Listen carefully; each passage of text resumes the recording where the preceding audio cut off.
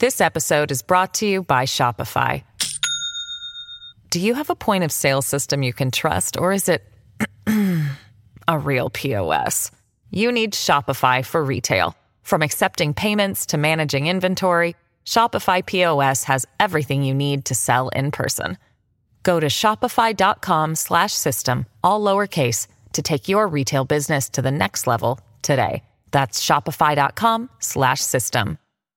Ryan Reynolds here from Mint Mobile. With the price of just about everything going up during inflation, we thought we'd bring our prices down. So to help us, we brought in a reverse auctioneer, which is apparently a thing. Mint Mobile Unlimited Premium Wireless. How to get 30, 30, how to get 30, how to get 20, 20, 20, how to get 20, 20, how to get 15, 15, 15, 15, just $15 a month? Sold! Give it a try at mintmobile.com/switch. $45 up front for 3 months plus taxes and fees. Promo rate for new customers for limited time. Unlimited more than 40 gigabytes per month. Slows full terms at mintmobile.com. At Evernorth Health Services, we believe costs shouldn't get in the way of life-changing care, and we're doing everything in our power to make it possible. Behavioral health solutions that also keep your projections at their best? It's possible. Pharmacy benefits that benefit your bottom line? It's possible. Complex specialty care that cares about your ROI? It's possible. Because we're already doing it. All while saving businesses billions. That's Wonder made possible. Learn more at evernorth.com/wonder. Welcome to the New Books Network. Hi, you're listening to New Books in History, a channel of the New Books Network. I'm your host, Dexter Fergie.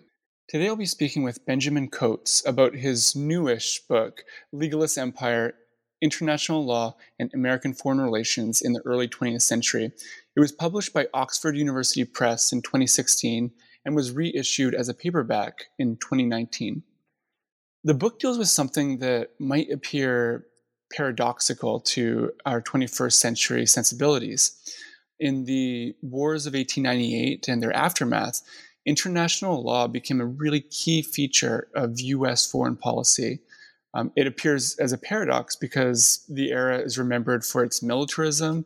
You can think of Teddy Roosevelt's Rough Riders storming across Cuba, aggressive colonial expansion into the Pacific and the Caribbean, taking colonies, and even the use of really brutal methods such as torture to quash indigenous revolts. But Coates shows that international law and international lawyers were there all along. So welcome to the show, Ben. Thanks, Dexter. Thanks for having me. Looking forward to it. Yeah, it was a real pleasure to read your book. I did not know the U.S. history of international law, and you tell a lot of that history. So I learned tons. And I know that this book is based off of a dissertation which you began a long time ago, but I'd really like to hear why you decided to investigate this particular topic. Sure. Yeah. I mean, I was sort of casting around for a dissertation topic in graduate school, and I was interested in the early 20th century U.S. Foreign policy, and in particular, the sort of expansion of its overseas empire. And I'd never really thought about law. I'd always thought of international law as kind of epiphenomenal. And what actually sparked my interest was I went to hear a talk given by the scholar Christina Duffy Ponce-Krauss, who is now at Columbia Law School. I'm not sure if she was officially there yet or not, but anyway, she came and gave a talk at Columbia about the Platt Amendment. And the Platt Amendment is this amendment in the Cuban Constitution that the U.S. required before it would withdraw its troops that had been occupying Cuba since the end of the Spanish-American War in 1898.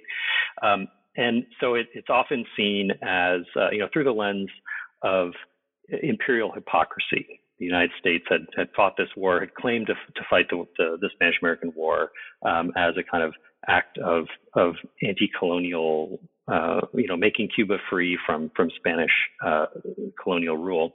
And yet here it was creating a protectorate in Cuba with the Platt Amendment.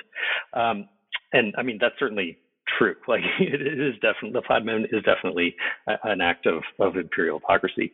But why this talk was so interesting is because Christina Duffy Ponce-Krauss argued that, well, really the imperial aspect of it shouldn't surprise us. The United States is much more powerful than Cuba. Cuba is very close to the United States.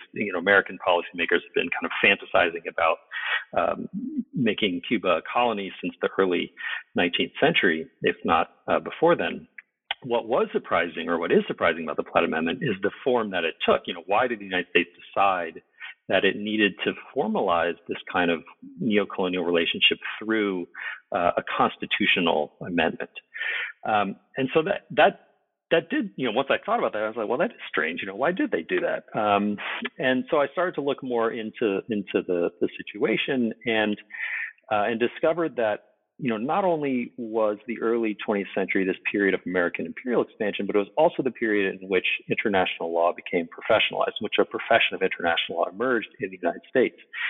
And many of the same people were active in both of these projects simultaneously. That is, they were building the international law profession and they were working on building the American empire, often at the same time. And so the more I looked into that, the more of these kinds of relationships I discovered, and then that became the topic of the dissertation and then the book. Why is it that these two projects are happening at the same time? Because as you mentioned in your introduction, we tend to think of empire and international law as oppositional. International law, the rule of law is supposed to restrain the powerful and protect the weak. So how is it that these two things are happening at the same time? Mm-hmm. Yeah, that's really interesting, and also that's a good lesson for young grad students to attend lectures, because that might be the source of your eventual dissertation topic. You just posed the question that I'd like to ask. So how can we even think about international law and empire together? Because today, when we think of international law, it's usually framed as something that constrains the behavior of states, usually powerful states. And so, but as you really show in your book, these imperialists were also very much interested in constructing like a legalistic empire within a sort of like international legal order.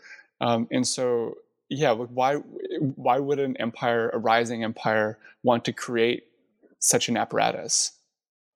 Yeah, great question. So, one way of answering that question is to think about the position of the United States in the world from a sort of geopolitical standpoint. And the way I see it is in some sense, the United States is a kind of a status quo power, in the sense that it's increasing its hegemony in Latin America. I mean, now before World War I, that doesn't really go far beyond the Circum-Caribbean, right? I mean, South America is still, Britain is much more influential there, and with Germany coming on as well. But the United States is not enmeshed in the kind of military power competition that's going on in Europe in the beginning of the 20th century. So you could make a case that, well, the United States as a kind of second-tier power hopes that through international law it can prevent the outbreak of a kind of imperial war, or not necessarily imperial war, but a kind of what becomes a world war that would ensnare the United States. So you could make the case for interest there. But I think that an equally powerful argument involves ideology and even identity. And the key ideology that I talk about in the book is the ideology of civilization. And I think civilization both explains how international law could be used to support imperial projects, and it also explains why you could make the credible case in the early 20th century that international law would work to create a peaceful world. So when we talk about civilization, we have to remember at the time it had a singular meaning, right? So today, sometimes people use the word civilization. Well, people don't use the word as much as they used to, but in the 20th century, people sometimes use the word civilization as kind of a synonym for society, right? So you could talk about Chinese civilization, Indian civilization, Western European civilization. But in the early 20th century, when people use the term civilization, they almost always meant it in a singular sense, and in a hierarchical sense. So you could rank societies on a kind of spectrum from civilized to barbaric or savage. And there was also a sense that things could change over time, at least potentially.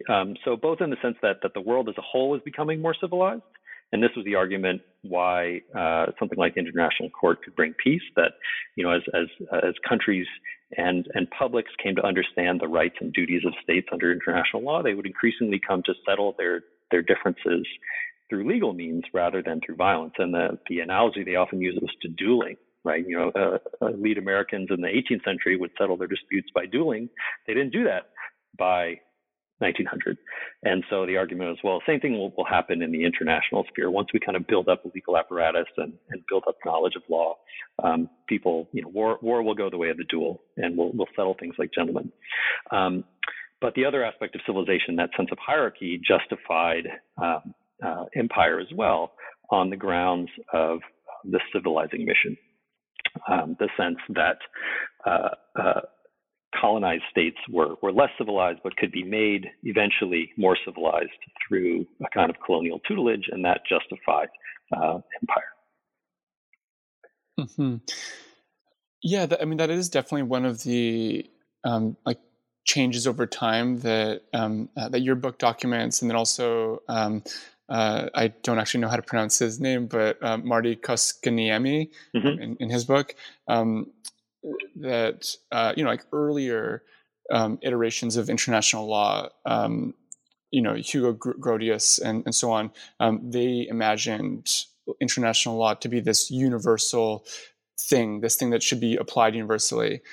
Whereas, when you get to the end of the 19th century, this discourse of civilization starts to become the gauge for whether international law was applicable. And I think that that is really the thing that makes your story legible, like why an empire would even want to work within international law, build international law. Yeah, I mean, I think it's important to remember that international law is a form of political argumentation, especially in the early 20th century. Mm-hmm. Right? There's no international court. There's obviously no international government.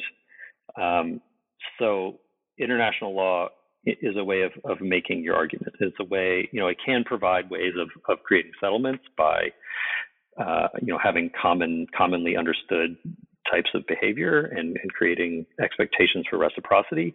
But ultimately it's a kind of a political argumentation, and that's where civilization comes in. And we can talk about that later in some of the specific episodes that I look into, where, a lot of what passes as legal argument is in many ways a kind of invocation of the discourse of civilization. Yeah. And so another thing that I would love to hear more about is just the origins of international law itself in the US. Can you say something about like where it came from, when it started to cohere into an actual object of study, a way of understanding the world? Yeah. So, of course, international law has very deep roots. And if you want to define it in its most abstract way as, agreements between separate political entities, then, you could go back into the centuries BC. I think most scholars would say that what we think of as modern international law is mostly a Western European project that emerges in the early modern period, in part as a way of governing relations between fractious European nation states, but importantly as a way of dealing with the differences in the relationships between Europe and the outside world. Because before those, outside of those relationships, there is a kind of, combination of Roman law and Christian law that suffices to govern European relations. But once you have relations with, say, the Ottoman Empire, or really importantly, in the 16th century, once you introduce the Americas into the situation, then it becomes a question of, well, what kind of law applies to them? Because, does papal law apply? Does Roman law apply to the Americas? Probably not. And we can see the origins of these ideas of civilizational difference there as well. In terms of the United States, international law is important to the U.S. from the beginning. It's called the Law of Nations in the 18th century. But there's a great quote from Ben Franklin, which I'm probably going to mangle, but it's something like, a rising nation must consult with the Law of Nations. And so, in the beginnings of the U.S. and during the Continental Congress, you have folks like Washington and Franklin passing around copies of Emmerich de Vattel's book on the Law of Nations, and I think there's at one point, maybe 10 years ago, it was discovered that George Washington had never returned 2 books to the New York Library.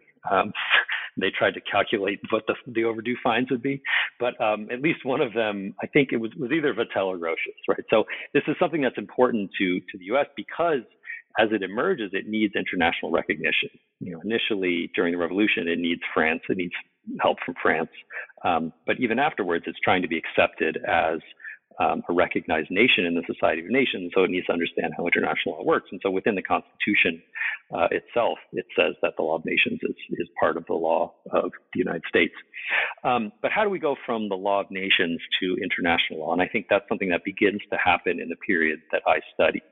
Because really until the late 19th century, when people wrote about the Law of Nations, they wouldn't describe themselves as international lawyers.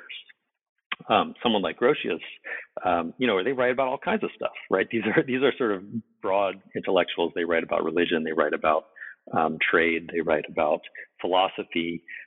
They're not strictly international lawyers.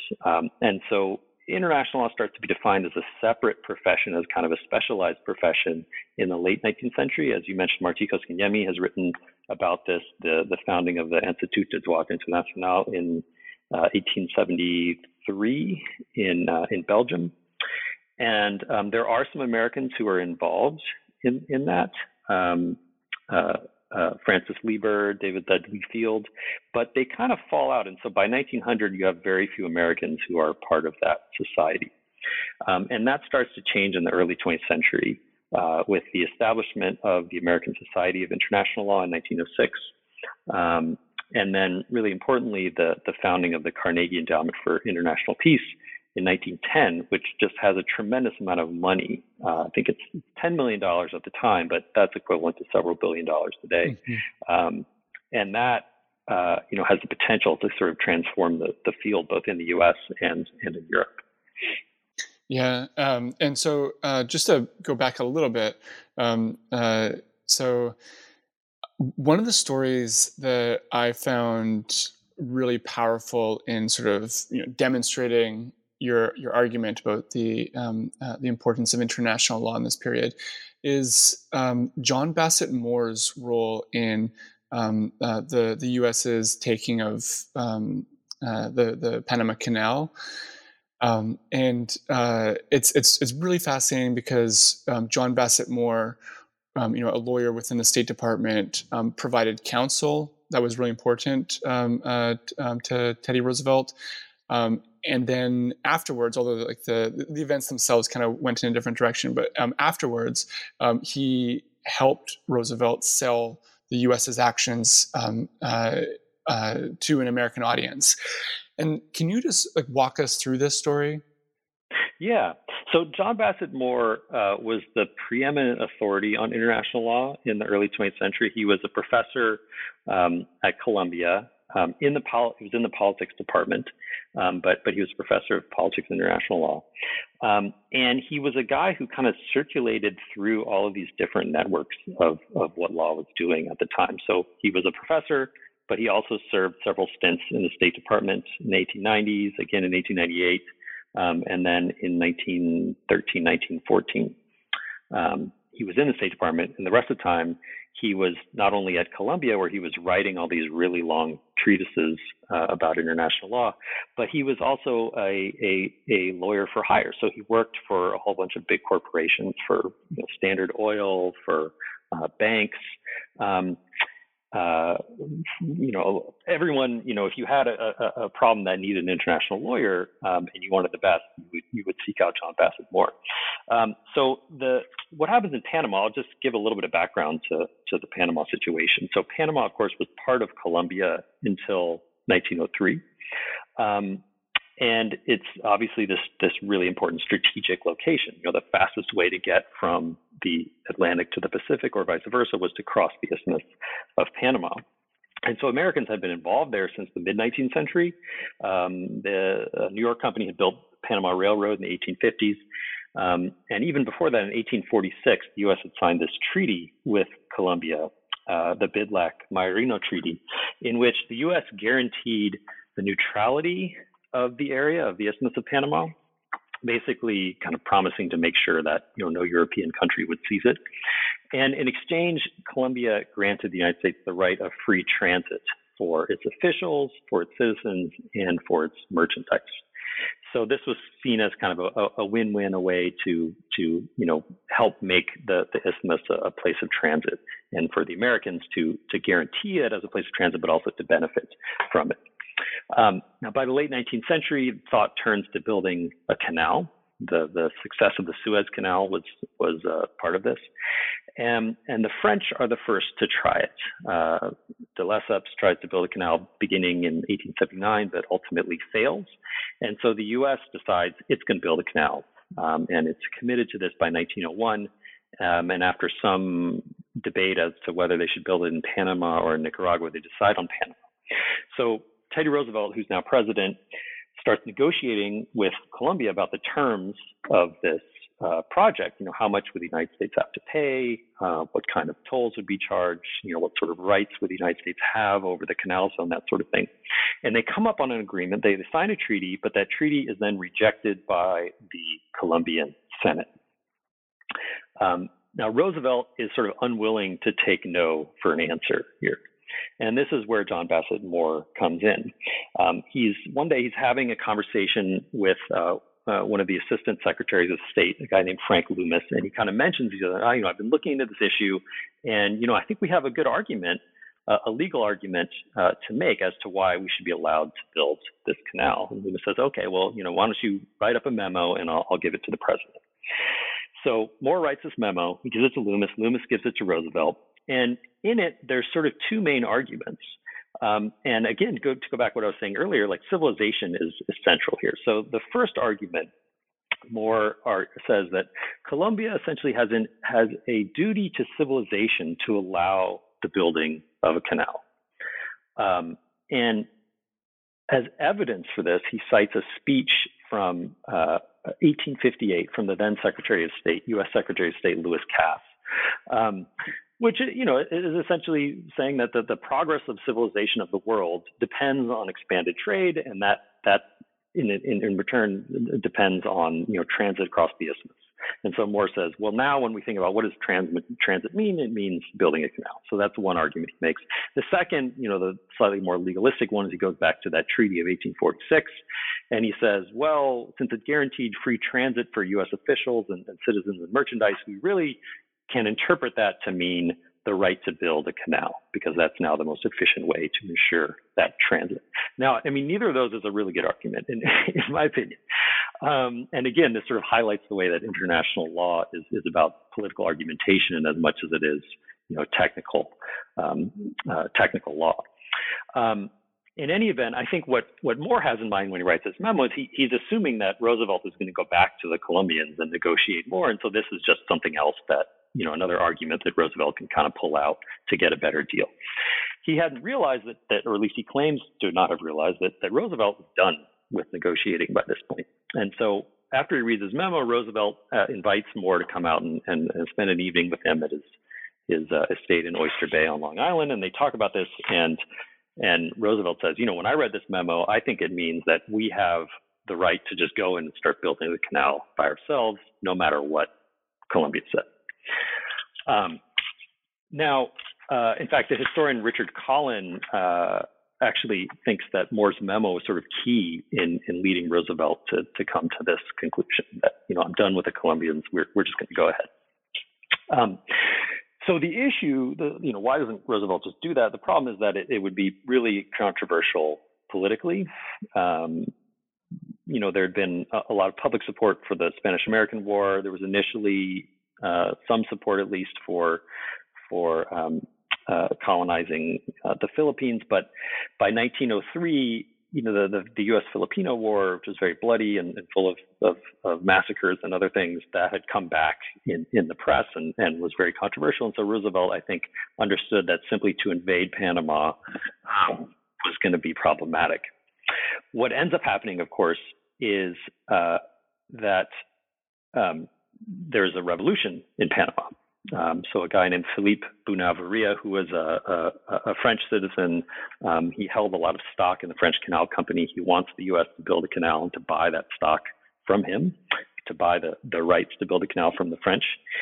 And he winds up sort of leading this revolution in Panama on the assumption that the U.S. will step in and protect the leaders of this revolution from Colombia. And this is, of course, exactly what happens. The revolution breaks out, and the U.S. Navy sails in and prevents Colombia from sending reinforcements to Panama, because there's no real way to. The jungle is too thick to get reinforcements by land. You have to put them in by boat. So the U.S. Navy steps in and stops Colombia. And it turns out Moore seemed to have some role in this as well. It's not entirely clear to me what happened, but how did Philippe Bounavaria come to the conclusion that the U.S. would back this effort? One reason is he met with Roosevelt, and Roosevelt seems to have given him a wink, wink, nod, nod. But the other is that he somehow got wind of Moore's memo, and that seemed to convince him that the U.S. would be on board in supporting this revolution. So then the next thing is that even though the U.S. doesn't invade Colombia, invade Panama or Colombia, it very clearly, had taken the key role in helping Panama break away from Colombia. And so this does inspire a ton of criticism of Roosevelt, especially from his political opponents. And so he brings Moore back and says, hey, I need your help writing a message to Congress to justify what I've been doing. And he shows Moore his draft, and Moore later writes in his unpublished memoirs that the statement that Roosevelt had was lacked any kind of legal justification. It was completely not up to the task. And so Moore writes 15 paragraphs, which he sends to Roosevelt, and Roosevelt just incorporates those into the end of the statement. And later on, Roosevelt writes to Moore, thank you. I hope you enjoyed our speech. And I call it our speech because of your role in helping me craft it. But when I read those paragraphs, it's kind of amazing. Again, there isn't really much that we would think of as legal in them. It's the same kind of civilizational arguments, just like rehashed again. Moralistic terms, the U.S. has a mandate from civilization to build a canal, and this is demanded in the interests of mankind, as Moore puts it.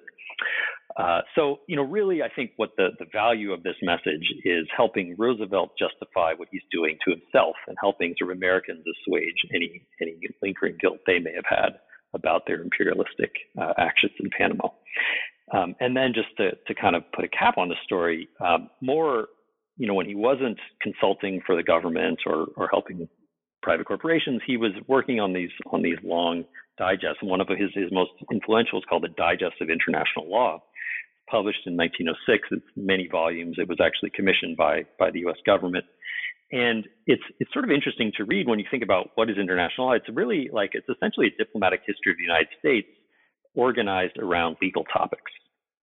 And the way Moore wrote is he, as far as I can tell, he kind of just took home vast amounts of records from the National Archives and wrote them up.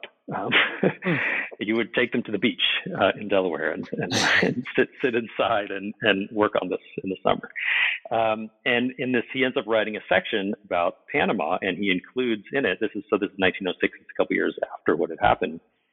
He includes in it these statements from Roosevelt. The statements that Moore had written for Roosevelt, he then includes as, here's a statement from the United States. He doesn't mention his role in writing them or anything.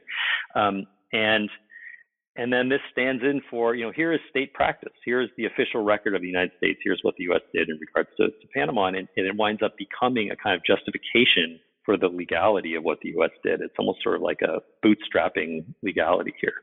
I mean that the circularity is really awesome. These things that I, these words that I put into the president's mouth are now precedent. Right. Exactly. And Alfred Thayer Mahan, the famous naval strategist, a couple of years later, wrote this letter some more saying, I'd always thought what we did in Panama was kind of dodgy from a legal perspective, but then I read your digest and now I'm totally convinced that it was all on the up and up. So. This episode is brought to you by Shopify. Do you have a point of sale system you can trust, or is it a real POS? You need Shopify for retail. From accepting payments to managing inventory, Shopify POS has everything you need to sell in person. Go to shopify.com/system, all lowercase, to take your retail business to the next level today. That's shopify.com/system. That is so fascinating. Yeah, and you can kind of just see the the role of, or like the function of international law as this this ideological glaze that kind of just can justify things that would be dodgy, but in this way that seems objective. So another key piece of evidence that I found really interesting was the Second Hague Conference in 1907. And the thing that I found really interesting was who actually attended. And so you talk about how, in previous diplomatic conferences, the Concert of Europe, for instance, it was dominated by aristocratic diplomats. And then, even the Geneva Conference on Laws of War was mostly attended by doctors and military officials. And then here we get to, the Second Hague Conference in 1907, and you say that it was just dominated by lawyers. And I think that's a really just like a really interesting change over time that you're documenting here. Yeah, and it represents this larger transatlantic flourishing of kind of belief in the power of international law to solve disputes. Now, of course, there are always skeptics, but there were lots of believers too. And so the American Society of International Law, among its membership were virtually every man who served as Secretary of State from the late 19th century up through 1920. And Elihu Root served as president of the ASAL. He was also Secretary of War and then Secretary of State and then Senator, and sort of I think definitely the sort of leading foreign policy voice in the Republican Party in the early 20th century, himself a lawyer and a big backer of this international law project. So at The Hague in 1907, I think there were two things that are really interesting about the U.S. participation there. One is that the U.S. Kind of takes the lead in trying to create a permanent international court. In fact, the delegates refer to this plan as the American plan. Now, there was no international court at the time. What states mostly used was a process called arbitration, and in an arbitration, each side would there was an important diplomatic element in an arbitration. So you would have to agree on what would be the rules, the specific laws you were going to follow, what would be the procedure, and then each side would appoint an even number of arbitrators. And then those arbitrators would sort of agree on a tiebreaker. So you'd either have 3 or sometimes 5 people in total. And then they would try to come up with a settlement. So there were international lawyers in the U.S. who said, the problem with arbitration and the reason why states aren't using it more, aren't using as much as they should, is because it's not legal enough. What we really need is a permanent court that's going to have judges who are elected, based on their legal chops, on their fitness as legal scholars. If you look at a lot of these arbitrations, sometimes the arbitrators would be like the king of Norway or something. They weren't necessarily people well versed in international law, although that was starting to change by the early 20th century. You did have more and more technical competence on these arbitral panels. But this sort of fascination with judges, I refer to this as a kind of judicialist conception of international law.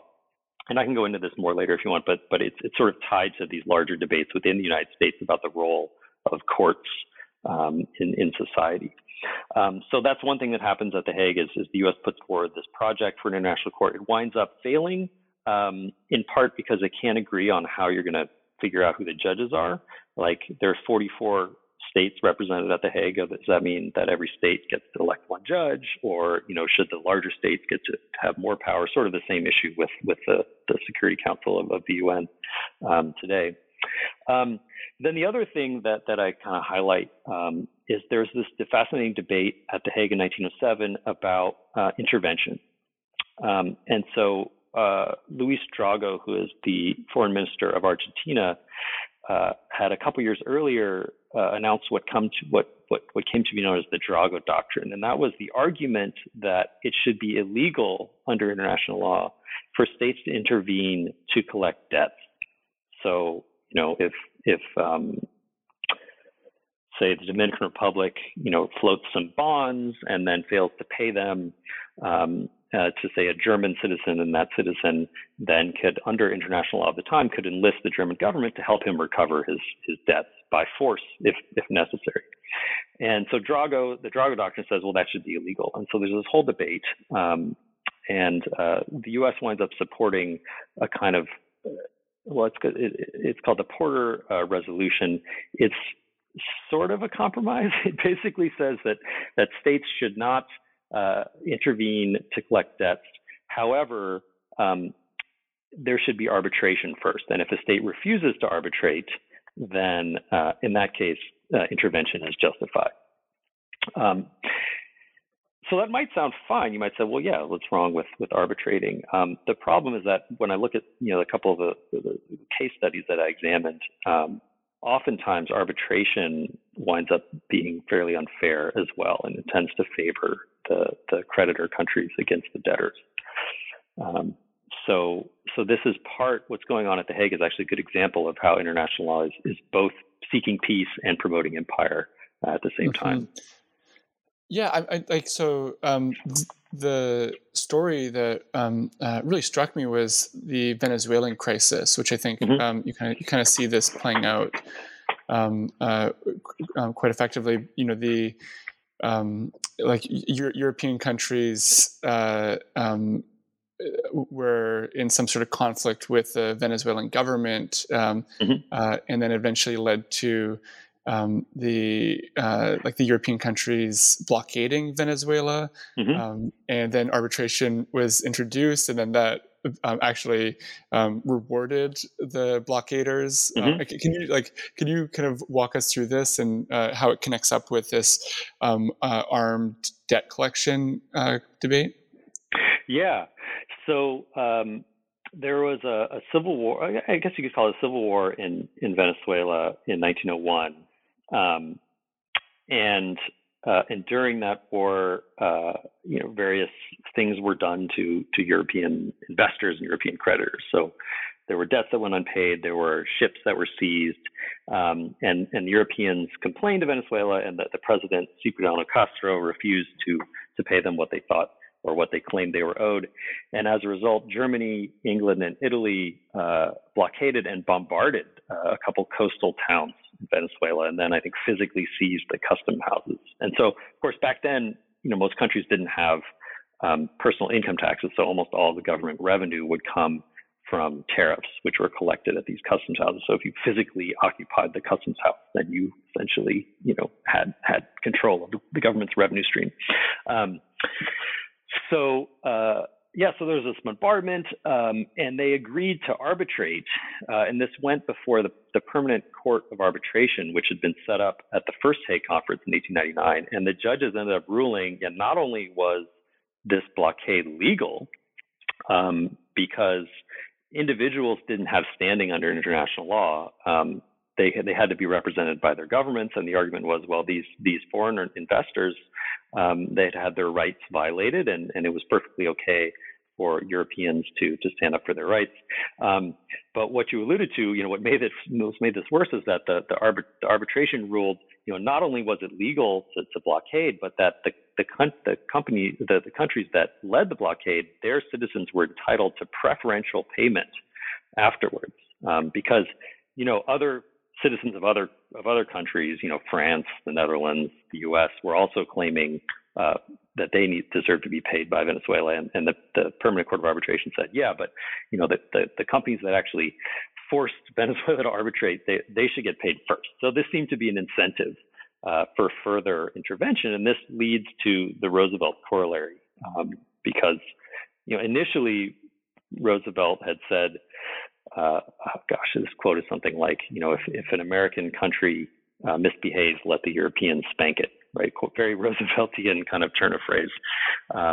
So it's not my problem. But then he eventually decides that actually it's not a good idea to have these Europeans intervening in the Americas because they might ultimately decide to seize some territory as payment. He's especially worried about the Germans in particular. So the Roosevelt corollary is in 1904, 1905, Roosevelt saying, in cases of chronic wrongdoing, as he puts it, where foreigners are mistreated, someone has to intervene. And since we don't want Europe to do it, it'll be the United States. And so the Roosevelt corollary, I think, can be seen as Roosevelt deciding that the government needs to get involved in preventing these sorts of private disputes from generating enhanced European intervention. But there's also an international law strategy that goes along with it, in a kind of parallel to this. So this has led. Do you want me to continue here? Or? Sure. Yeah. Go for it. Yeah. You go. So there's also this international law strategy, and this is led by Elihu Root. So Teddy Roosevelt brings Root in as Secretary of State in 1905, really to deal with this problem of clashes between investors and Latin American governments, especially in the kind of Caribbean and surrounding areas, Central America, Venezuela, et cetera. This one thing I look at in particular in Venezuela involves this company, the New York and Bermudas Company, which actually was involved in mining asphalt in northern Venezuela. When I first heard about that, I was like, what do you mean mining asphalt? What is that about? But essentially, asphalt is a hydrocarbon like oil. And at the time, it was being used to pave all of these rapidly growing American cities. They hadn't quite figured out how to make asphalt from petroleum byproducts, which is, I think, how they make it now. So you would actually mine it you dig it out of these giant tar pits. And so the New York and Bermudas Company in the 1880s had gotten title to this concession in Venezuela, this enormous lake made out of asphalt. And it was supposed to mine it and then ship it to the U.S. and it would pay, fees to the Venezuelan government based on how much it mined. But it turned out, like many other industries at the time, there was an asphalt trust, an asphalt monopoly that owned the New York and Bermudas Company. And so they actually decided it was in their interest not to mine this asphalt. They had other sources. It just wasn't worth them from a cost perspective to dig up this asphalt and ship it to the U.S. And as a result, that meant lower revenues for the Venezuelan government. So this led to a conflict between Cipriano Castro and this New York company. And in 1901, the company actually decided that it was so concerned about its investment that it bankrolled a revolution against Castro. So they bought a gunship in England and then sent it over to supply the forces of this general Matos, who had risen up against the government. And it's actually that conflict that generated a lot of the claims of the Europeans, who then bombarded the country a couple years later. In any event, after Castro, kind of consolidates his power, in 1904, he expropriated this property from the New York and Bermudas Company. And so they decided that they needed to get this property back. They needed the help of the U.S. government to do so. And so who did they go to? They went to John Bassett Moore and hired him to represent them. And Moore's papers, incidentally, are at Columbia. And it was great. They were just, when I looked at them, they were in these unorganized bankers' boxes, and they were like still tied, from whenever they had tied them up in like 1947 after Moore died, and you cut the string and you could see the outline of the string on the paper and everything. And so he's got all his business records, and then you can see this case he was building for the New York and Bermudas Company. So that's in 1904, 1905. And in 1905, actually, he gets this case through various people in the department, in the State Department, and they decide that, this is a good case, and they issue an ultimatum to Castro. And so it looks at this point as though war is going to be likely, as though the U.S. is going to intervene on its own in Venezuela. And this is when Roosevelt asks Root to come in and says, "Look, I need you to deal with this Venezuelan problem."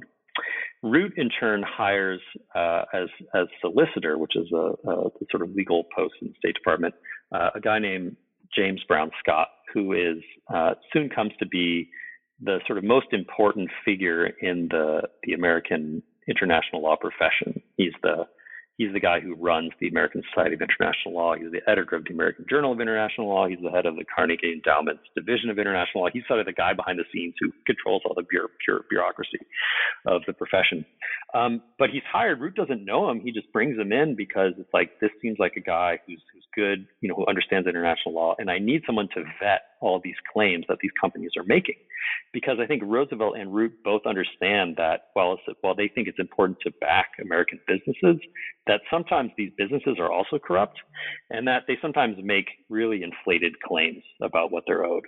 So this is this idea that Root has that, look, if we can increase our legal expertise, and so he hires a bunch of lawyers in the State Department. I think there's 3 of them in 1900. By 1910, I think there's 18 lawyers working for the State Department in one way or another. And the hope is, if we kind of legalize this process, he believes in international law, that this will weed out the bad claims, and it will make it possible for us to make a good legal case for the good claims. And so there's this series of legal investigations of the New York and Bermuda's company, and they wind up in the end saying, yeah, there's something sketchy here about these claims. The fact that the company tried to overthrow the government, that doesn't seem to be totally on the up and up. But at the same time, we can't really find any holes in the legal case. Like, Moore is able, because of the way international law is understood at the time, Moore is able to make the argument that the company should have the U.S. government back it up. And so, Root applies kind of consistent diplomatic pressure to Venezuela. And ultimately, after Castro's overthrown, the new president who comes to power recognizes that if he wants good relations with the U.S., if he wants more investment, he's going to have to listen to these arguments. And so they end up returning the property to the New York and Bermuda's company. So here's a case where sort of international law and the role of men like John Bassett Moore actually has a real important impact. Yeah, I mean, I think that story it reveals so much. I mean, it reveals that the boundary between so-called formal empire and so-called informal empire was very, very porous. You have lawyers who were in the State Department now working for private companies, but then you also see how professionalization is playing out in James Brown Scott's role. He's this, once you have professionalization, you have an established network of lawyers that you can turn to for legal advice. So I think it's a really powerful story in your book. I was wondering, though, if you could maybe take a step back and say a little bit more about the role of lawyers in capitalist firms and enterprises. It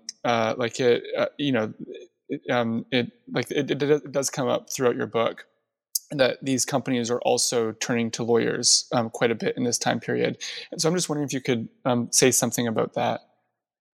Yeah, I mean, this is sort of the late 19th century is the emergence of the kind of modern corporation in the United States, the rise of these interlocking trust companies, the need to grapple with enhanced government regulations. And so lawyers play an important role in all of this. I mean, this is how Elihu Root comes to prominence, representing a lot of these big companies in New York. And yeah, I mean, it comes to be understood. Yeah, if you're going to be a big company, you need to have lawyers on your side. So you see the emergence of what comes to be called the white shoe law firms in New York City. Root has one of them. Cravath, Swaine and Moore, which is still an important firm, has its origins in this period.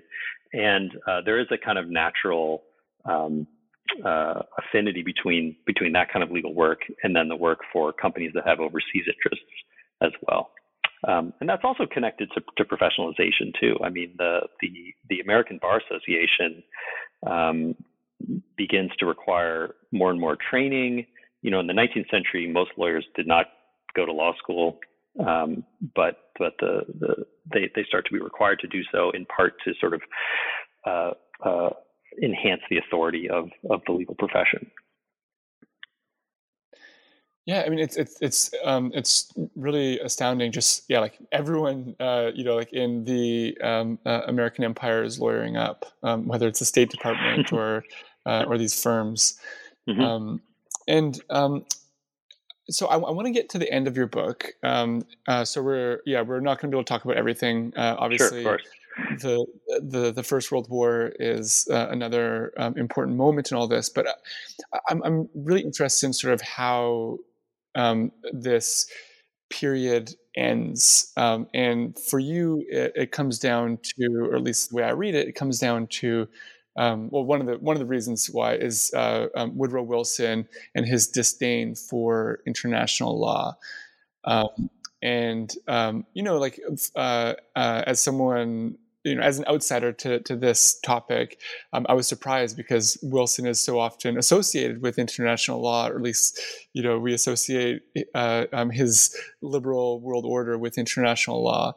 But you make it pretty clear that he doesn't like international law. So can you talk about how this epoch ends for you?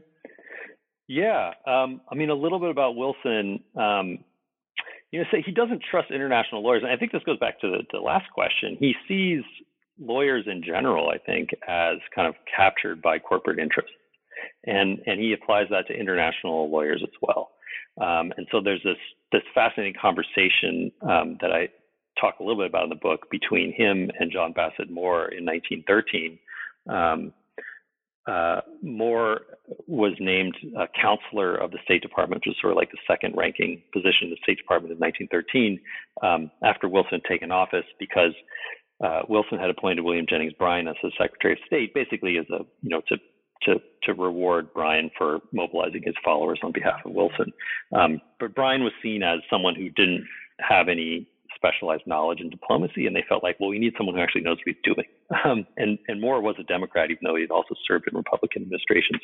So they hire him, and Moore and Wilson had this whole argument about what to do about Mexico, because Wilson wanted to intervene to oust from power this guy, Victoriano Huerta, who had himself come to power in a coup. And Wilson saw Huerta as being backed by British and American oil interests, and sort of said,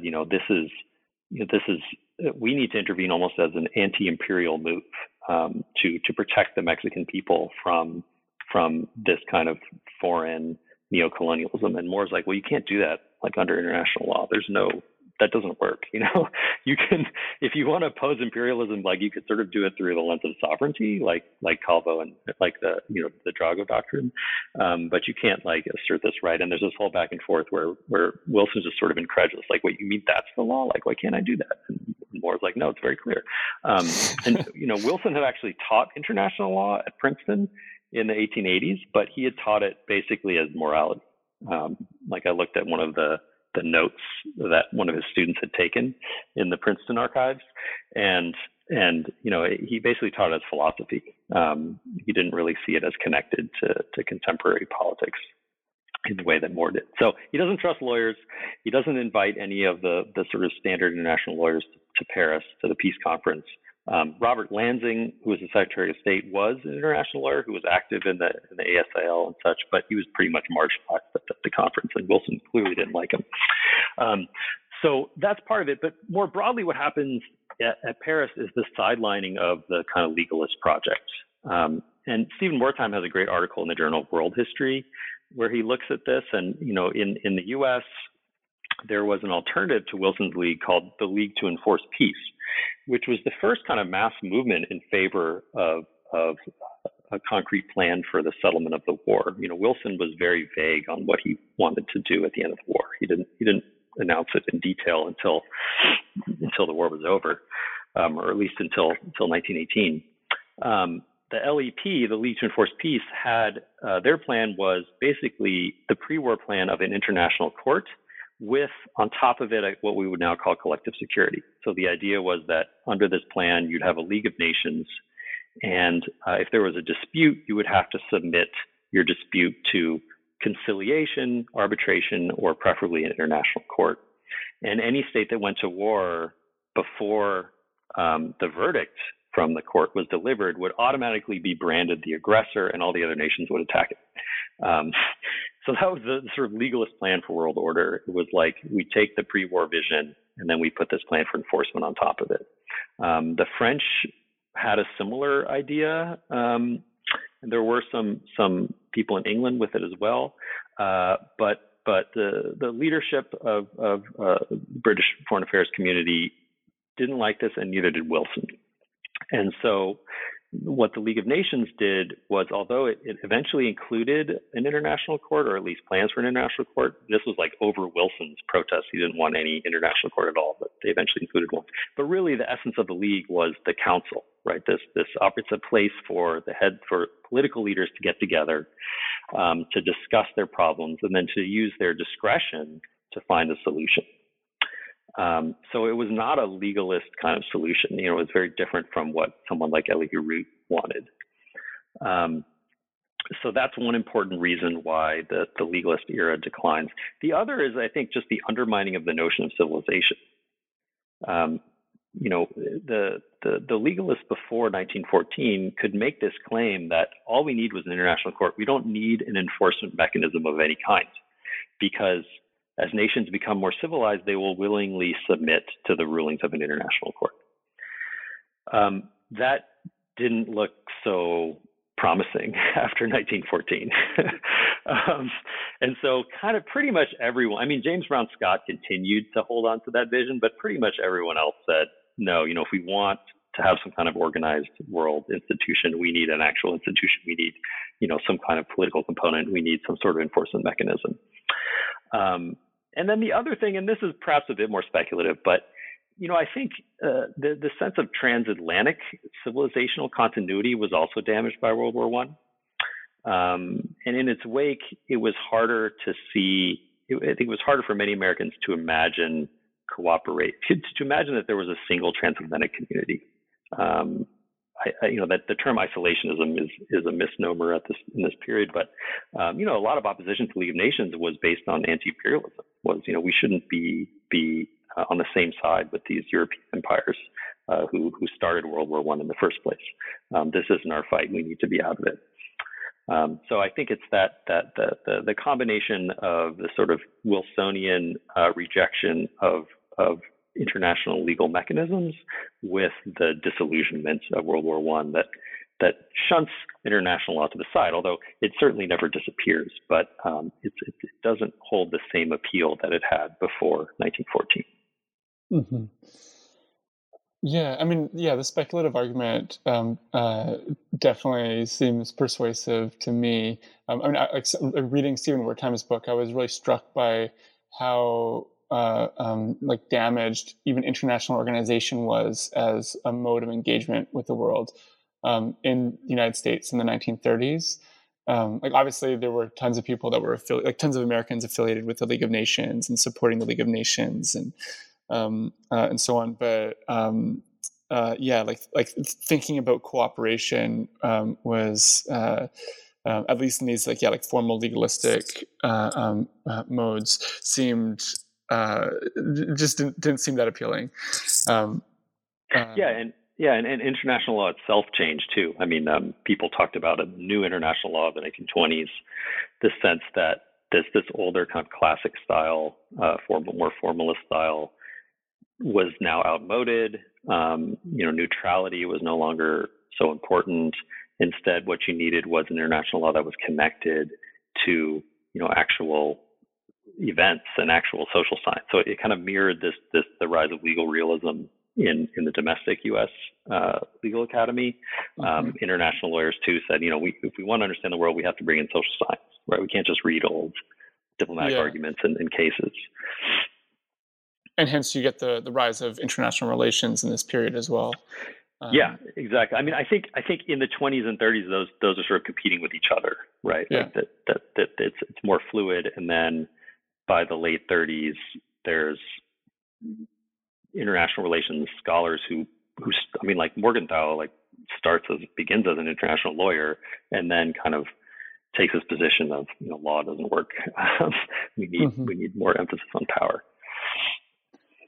Yeah. Okay. So we could talk about this for so much longer, but I do, and I know we're going over time, but that is okay. As long as it's okay with you. I would love for you to briefly sort of put this story in the context of like the late 20th, early 21st centuries, because. Like in your conclusion, you point to several continuities and divergences, and I think the continuities are actually surprising, or at least they were surprising to me. And so I'd love for you to briefly just maybe share some of those with listeners. Yeah, I mean, one thing that I didn't know about before I started this project was the extent to which law is so infused into the American policymaking apparatus today. Yes. Yeah. And I think I have a quote from George W. Bush, or at least attributed to George W. Bush. I'm actually going to look it up real quick so I don't mess it up. But he says after 9/11, he was reported to have said, "quote, I don't care what the international lawyers say. We're going to kick some ass." Right. So there's this sense that the Bush administration just rejects international law completely. But actually, it's more complicated. And I don't give a full account of this in the conclusion because it's very brief, but there are thousands and thousands of lawyers in the Defense Department, as well as the State Department and the Office of White House Counsel, and really what they're up to is, in some ways, I think, continuing what John Bassett Moore was trying to do, and even what Elie Garou was trying to do, which is sort of find a way for your client to do what they want to do while staying within the bounds of law. And what happened, as I understand it, in the Bush administration was that in the first administration, in 2001 to 2005, the arguments that were made were not convincing to many people. So especially like the so-called torture memo and that sort of thing. And what happened in the second Bush administration from 2005 2009 was like, let's find a way to still do what we want to do, but maybe pull it back a little bit and put it within the bounds of domestic and international laws, which after all are very emboldening in themselves. Like they allow you to do a lot of things, so we don't need to do what we can't do. And so that's I think what happens in the second Bush administration, and then continues on into the Obama administration with sort of the laws around the use of drone warfare and that sort of thing. And Sam Moyne has a new book coming out on the rise of humane war, which is really about how you can find ways to legitimize continued warfare within legal bounds. So in that sense, I think there's definitely continuities with the early 20th century. What's different is it's harder to find people today who believe that international law on its own provides a way to end war and to bring peace to the world. Mm-hmm. Listeners to this podcast can expect a Sam Moyne interview with me later this year, which I'm really excited about. And so like reading that conclusion, really it put your story in a really interesting perspective. It really shows just how international law, like it's a constraining force, but it also is an enabling force. And then like when it enables, it can provide this moral legitimacy that policymakers don't have when they do things unilaterally or when they go against international law. And you start to see the power of international law for a powerful state like the United States. And again, we could talk so much more about this, but I do want to wrap up. So, this book came out a while ago. I imagine since then, you've been working on another project. Do you want to share with listeners what that project is? Sure. Yeah. I mean, I'm not working on a book. It won't be out for a while, but it's a history of the U.S. and economic sanctions in the 20th century. In some ways, it's an attempt to kind of figure out how we came to the point that we are at now, in which sanctions is like the go-to foreign policy for the United States, and in part that's a story of recent years of the 1990s and 2000s, but it has longer roots too. And so what I'm hoping to do in the book is kind of trace three different components of sanctions. One is the sort of intellectual history story.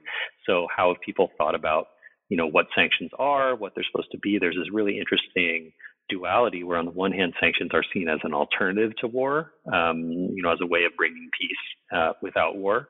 And that emerges, during and after World War I. On the other hand, sanctions can be seen as just sort of war by other means, right? Things that through economic warfare that cause tremendous civilian suffering in certain cases. So there's an intellectual history, also about the kind of debates about do sanctions work? When I'm not actually that interested in that question, but more interested in the when and why have people thought sanctions work and things, and when have they thought they don't work? So there's that aspect. There's also a kind of legal administrative aspect, like the creation of a government apparatus that allows the United States to impose sanctions around the world. How do you do that? What are the laws you have to pass that grant executive emergency authority?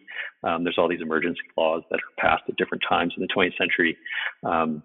The Trading with the Enemy Act from World War I is still around today, and underlying a lot of these things. And then lastly, there's the diplomatic story about when the government has actually imposed sanctions and what it thought it was doing at the time, and everything from there's debates around the League of Nations sanctions in the 1930s through the rise of foreign funds control against Nazi Germany in the 1940s, the Korean War, China, Soviet Union in the Cold War, Cuba, Rhodesia, an idea of sanctions for human rights through the United Nations, and then into our more recent period where sanctions are used for everything and anything. So it's been a fun project to work on, and I think certainly emerged out of some of the questions I had in this book. How to think about internationalism and moral arguments and that sort of thing, as well as the legal component.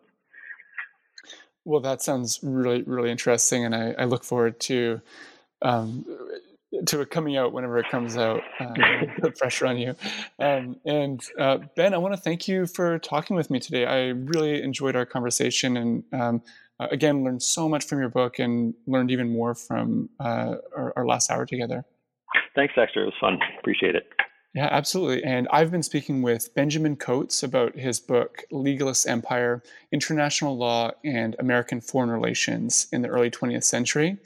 And you've been listening to New Books in History, a channel of the New Books Network.